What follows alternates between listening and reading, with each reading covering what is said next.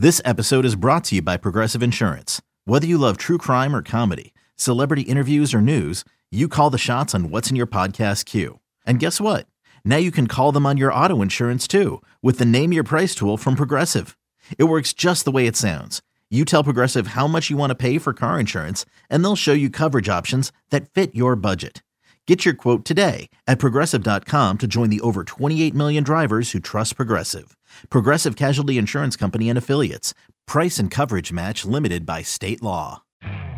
You could spend the weekend doing the same old whatever, or you could conquer the weekend in the all-new Hyundai Santa Fe. Visit HyundaiUSA.com for more details. Hyundai, there's joy in every journey. Seahawks performance, which we will talk about, but Ty first. How bad were the Packers? Oh God, yeah, they were really bad. Aaron was really bad, especially in that second half. Like, it was all bad. They made so many mistakes. They were getting on their hands and knees and begging the Lions to beat them, and thankfully the Lions obliged. I got to be real. After realizing like the Lions are gonna win, Seahawks are making the playoffs, kind of a little emotional. Not gonna lie, I'm just gonna be real. I'm gonna be real about it, because like, you know what, Wow. the Seahawks have made the playoffs a lot in the Pete Carroll era, but this one specifically means just a little bit more, I think, given everything that went into this season. I'm so happy for Pete Carroll and Geno Smith and all these young guys, and guys like Bruce Irvin that are kind of like on a one last ride type of thing.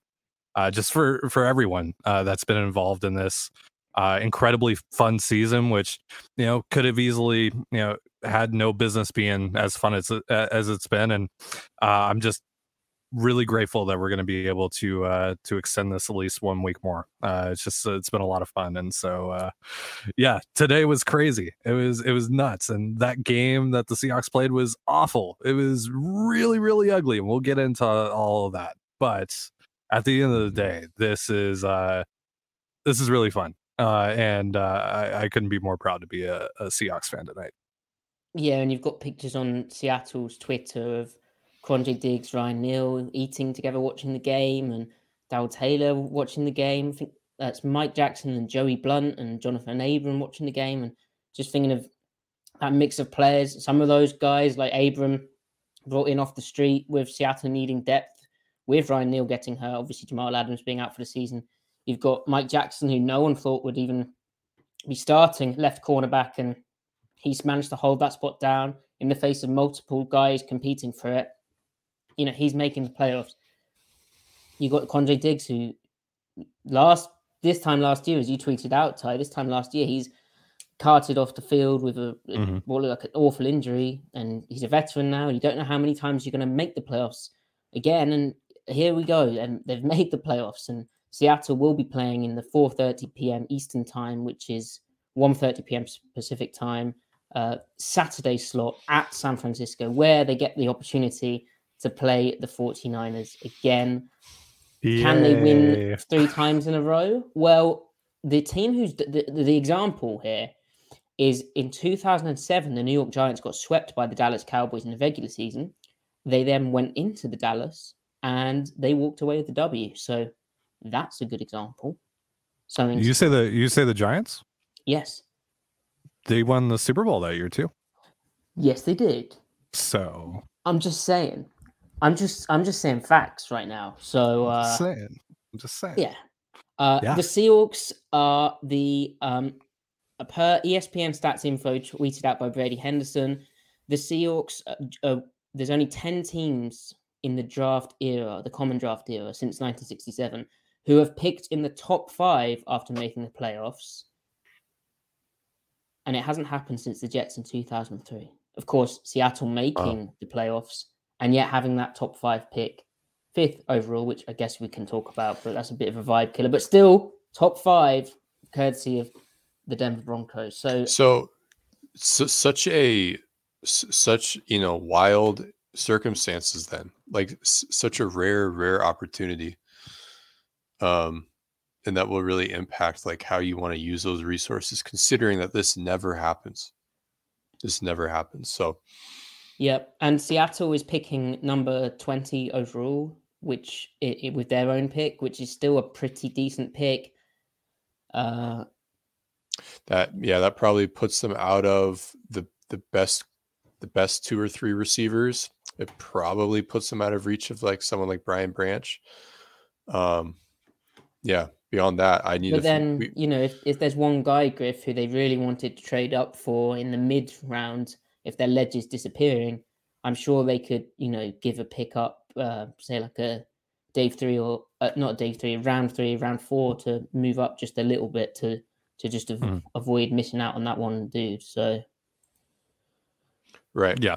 They're going to have options. And, if number 5, if the guy that they want doesn't fall to them or they feel good about a couple of guys, they can trade down, collect more capital. And that just helps with more trade ups as well. So, there are ways to cope with that. But of course, friendship for now, at least, ended with Jalen Carter, and Jordan Addison is now my best friend. So, yeah. And just a word for Dan Campbell. And the Detroit Lions. According to MathBomb, Kentley Platt, who does some great draft data, basically emphasizing, how athletic guys are, measuring it with his relative athletic score. But he's also a Detroit fan, I think, or follows the team, covers the team. He says, with that win, Dan Campbell's increased the Lions' win total more than any head coach in team history from year 1 to year 2. And only once in team history has the team increased their win total more than Dan Campbell did from any season to the next. And that was Monte Clark, who had Billy Sims. So unbelievable stuff from Dan Campbell. And that team played so hard. And there was a moment where it was 2nd and 17. You're like, oh no, this is a problem. And then they come out of a hook and ladder play. They run the hook and ladder. They coached that game to win, and they won. And hey, what did I say on Wednesday? Right? I said this whole thing, like, where people are insinuating that they're just going to come out, they're not going to try all this stuff. It's silly, man. Yeah, dude, it's silly. These are professionals. And it's Dan Campbell. He's so unhinged. Yeah. He is crap, dude. The hook and ladder. Are you serious in that moment? Yeah, that's insane. That's insane. Yeah. Campbell plays for his win-loss column on his Wikipedia page. He wants every win that he can get. And dude, he just outright said on the broadcast, like, yeah, we don't want those guys to go to advance. Like, what? Dude, hell yeah. And going fit on the 4th down to just go and win the game right there. Ballsy stuff. And they had the right play calls on the 4th downs as well. Brilliant, like wide open guys. Goff heaving it deep on a throwback to Jameson They have an Williams. awesome run game. They really do. I mean, Ben Johnson, man, he schemes it up. He'd be a good head coach for Russell Wilson, in my opinion. Just run, and a bit of shots. But also, how about that from Aaron Glenn, the defensive coordinator? Of course, the guy, when Pete Carroll was head coach of the New York Jets, his first ever NFL draft pick was spent on Aaron Glenn. So a very cool crossover of Pete Carroll's former cornerback, 12th overall to the Jets, coming back, being the defensive coordinator for the Lions, and allowing Seattle to have a shootout with them and Geno Smith to go off. And then coming in and scheming up the Packers, causing Rodgers real issues, getting real big on the old pressure at the end of the game with the pick from Kirby Joseph, where they call in cover 1, but let everyone rush, basically. Anyone whose man stayed in, they rushed. So they ended up 7 going at Rodgers. Caused a protection bust. Rodgers throws the pick. Just, I mean, and the officiating, like, there were some scary moments where you're like, did Jameson Williams not get in there? Because he's down and gets up without being touched. And Jamal Williams was definitely in when he rushed the ball. Like, what? I was like, okay, that's a touchdown. Oh, he surged a bit more. That's a touchdown. Oh, it's a third effort. That's definitely a touchdown. And then it's like... The Amon-Ra St. Brown catch that ended up not getting ruled a catch. They said that it like hit the ground too much or whatever. Like that was he cupped that, right? That stands 95% of the time. Yeah, and some of the defensive pass interference calls were dodgy, but at the end of the day, the refs did call some stuff on the Packers. I felt there could have been a rough in the passer penalty where there was definitely a 2 steps and a hit on Rodgers, I thought, and a few other things. So it was all fine in the end. It was all fine. and the Packers lost, most importantly. And now you've got Matt LaFleur getting questions in his press conference like, hey, is Rodgers still the guy?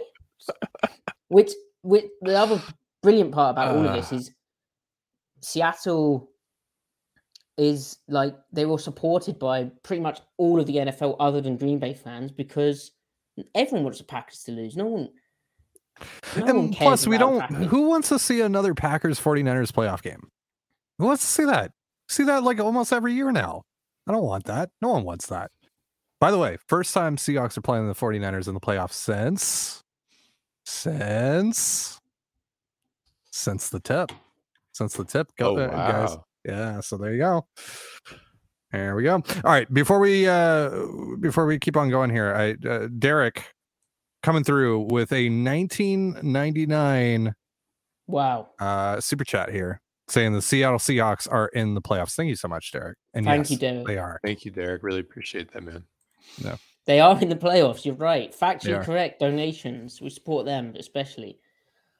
Oh, I know. There's a lot of emotions, a lot to unpack. It's a complete 180 because that Seahawks game, guys, was so stressful and so weird and bad from the offense in the main, and yet they're going to San Francisco, and why not? Yeah, crazy. Yeah, I mean, like this is kind of I think this playoff game coming up on Saturday is basically the culmination of this whole season. Just like, probably not going to go well, but hey, let's see what happens. So we got nothing to lose at this point. This is awesome. Yeah, it's house money at this point, dude. Saturday could be really unhinged. Like, yeah. Why not?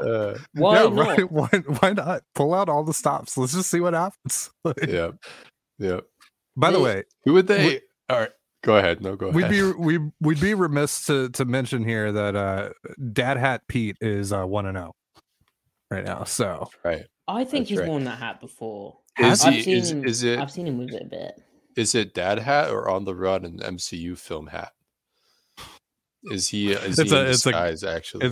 Oh yeah, it's kind of a Kevin Feige hat, low-key. Mm-hmm. Oh. Yeah, that's true. I hope we get an answer to that.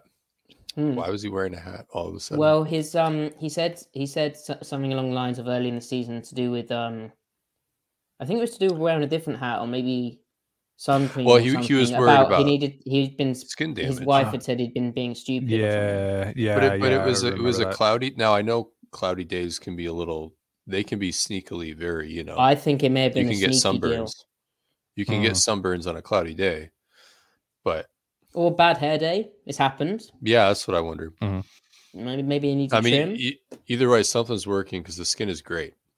Oh, magnificent. He's aging very well. Yeah. And this will only have replenished his skin. For sure, I agree. So, amazingly, the Seahawks were 0-13 over the last 2 seasons when trailing after 3 quarters before today. So it's the first time in a while that they've actually finished the game in the 4th quarter. These are some great stats, stat boy. Well, Griff came for the crown recently, and I wasn't having that. Yeah. Just don't hold your breath. There's more. Yeah, we'll get into this game, but they really put together 2 go-ahead drives, in the same game. So true. When it mattered most, they came through, which was really big. Yeah. So before we sort of get into the game, I think it was a weird kind of press conference because we were stuck in a situation where, it was in limbo. We didn't know whether the Seahawks were going to make the playoffs or not. And so there's an end of season feel to it, but there's also an end of game feel and all that. So I think Pete said some stuff that, ordinarily if they'd made the playoffs, you wouldn't have got those quotes. And he said that he called the Seahawks a championship team after today's game. He said that they've made a culture and created a team that, when he's been around a lot of winning teams, and he said this is exactly the mentality that we need moving forward to do some great stuff. This is a championship team. And he says they'll get opportunities to add to that and all, but he said the attitude's right and They just need to get a bit more experience, help themselves grow, be better at executing in certain situations, but they're in a pretty good place right now, which that's huge. And I think that is, there were definitely growing pains, both sides of the football. This playoff experience will serve them well too. It's hard not to get vibes from earlier teams of the Carroll regime. You can equate different moments to different earlier moments, like, the 2012 team losing to Atlanta on the late field goal, the 2010 Beastquake game, stuff like that. Yeah, I mean, like, even if they get their ass beat, like, this is still valuable experience for a lot of these young guys to be in a game like this and to be in a situation like this and learn, like, how to prepare for for games like this and all that, and just the unique schedule that goes into especially the first couple of weeks of the postseason. So this is really, I mean, this is just a very important thing for the future of this organization, I believe, and for a lot of these young guys.